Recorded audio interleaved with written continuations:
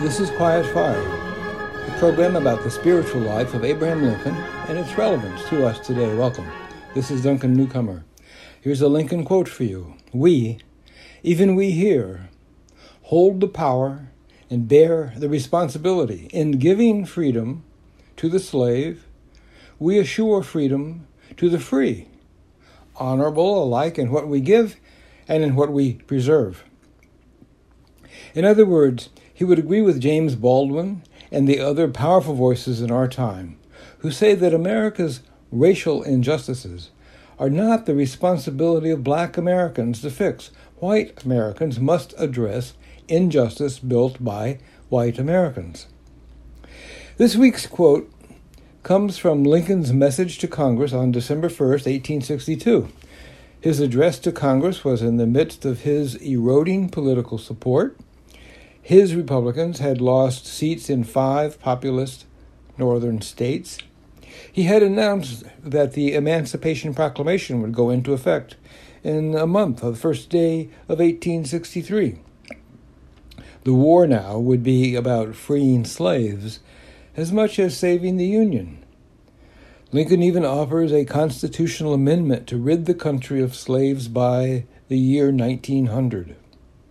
He is winsome and dramatic. He begins with the word we, and then he adds dashes in his text to emphasize what he says next. Even we here. He wants his audience to clearly understand that his call to legal action is not to anyone else but to these men sitting in Congress.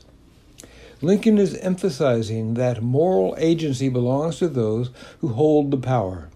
We, even we here. We, the white men in Congress at that moment, and if we listen to Lincoln, white Americans today, bear this responsibility, not because we are good, but because we are the responsible party. White people, not black people, created this mess, and we are supposed to fix it. And it is also now not just a legal issue, it is a social and spiritual issue. Can white people and institutions be transformed? That is how Lincoln is relevant to us today. But that is only half of the remarkable spiritual wisdom of Lincoln here. The other half is what we, the whites, are going to get out of this effort. Lincoln declares that in giving freedom, we receive freedom. We preserve freedom as our shared value.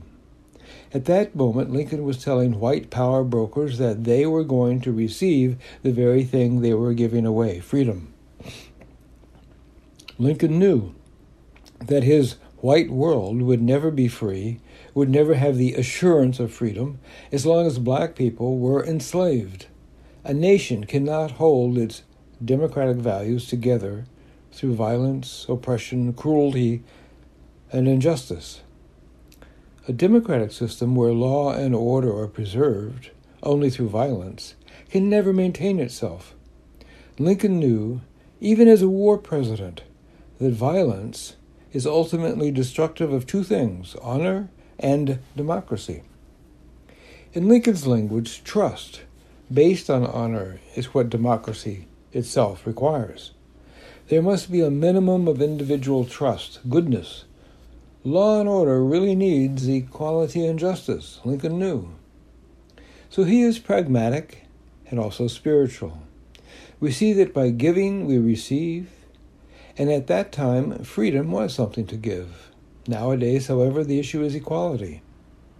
To Lincoln, equality is to be assumed. Equality must be in the air. But let's be clear, Lincoln's relevance to us today is not that we should try to do what we think he would do, but rather we can learn from his example how and why we might approach what needs to be done. No one suggests that Lincoln's specific policies should guide us in our era. Our time has changed. He is not on the ballot, nor should he be. Lincoln, for a long time, mistakenly thought that black people were the problem. He thought that colonizing black people back to Africa would solve America's so-called race problem. He was surprised and astounded when proposing this idea of a black colony, Liberia, in Africa, to a group of black ministers from Chicago, to hear them say, "Mr. Lincoln, we are not Africans. We are Americans."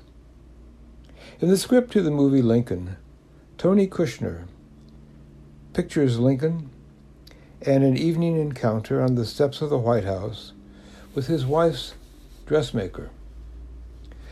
The black woman, Mrs. Elizabeth Keckley, asked him what he thinks will happen to black people and white people in America.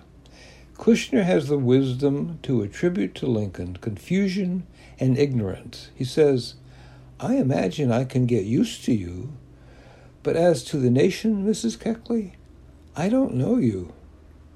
And he didn't. He too had a lot to learn in order to be lighted down in honor, as he is and as we may be, to the latest generation. This is Duncan Newcomer, and this has been Quiet Fire, the spiritual life of Abraham Lincoln.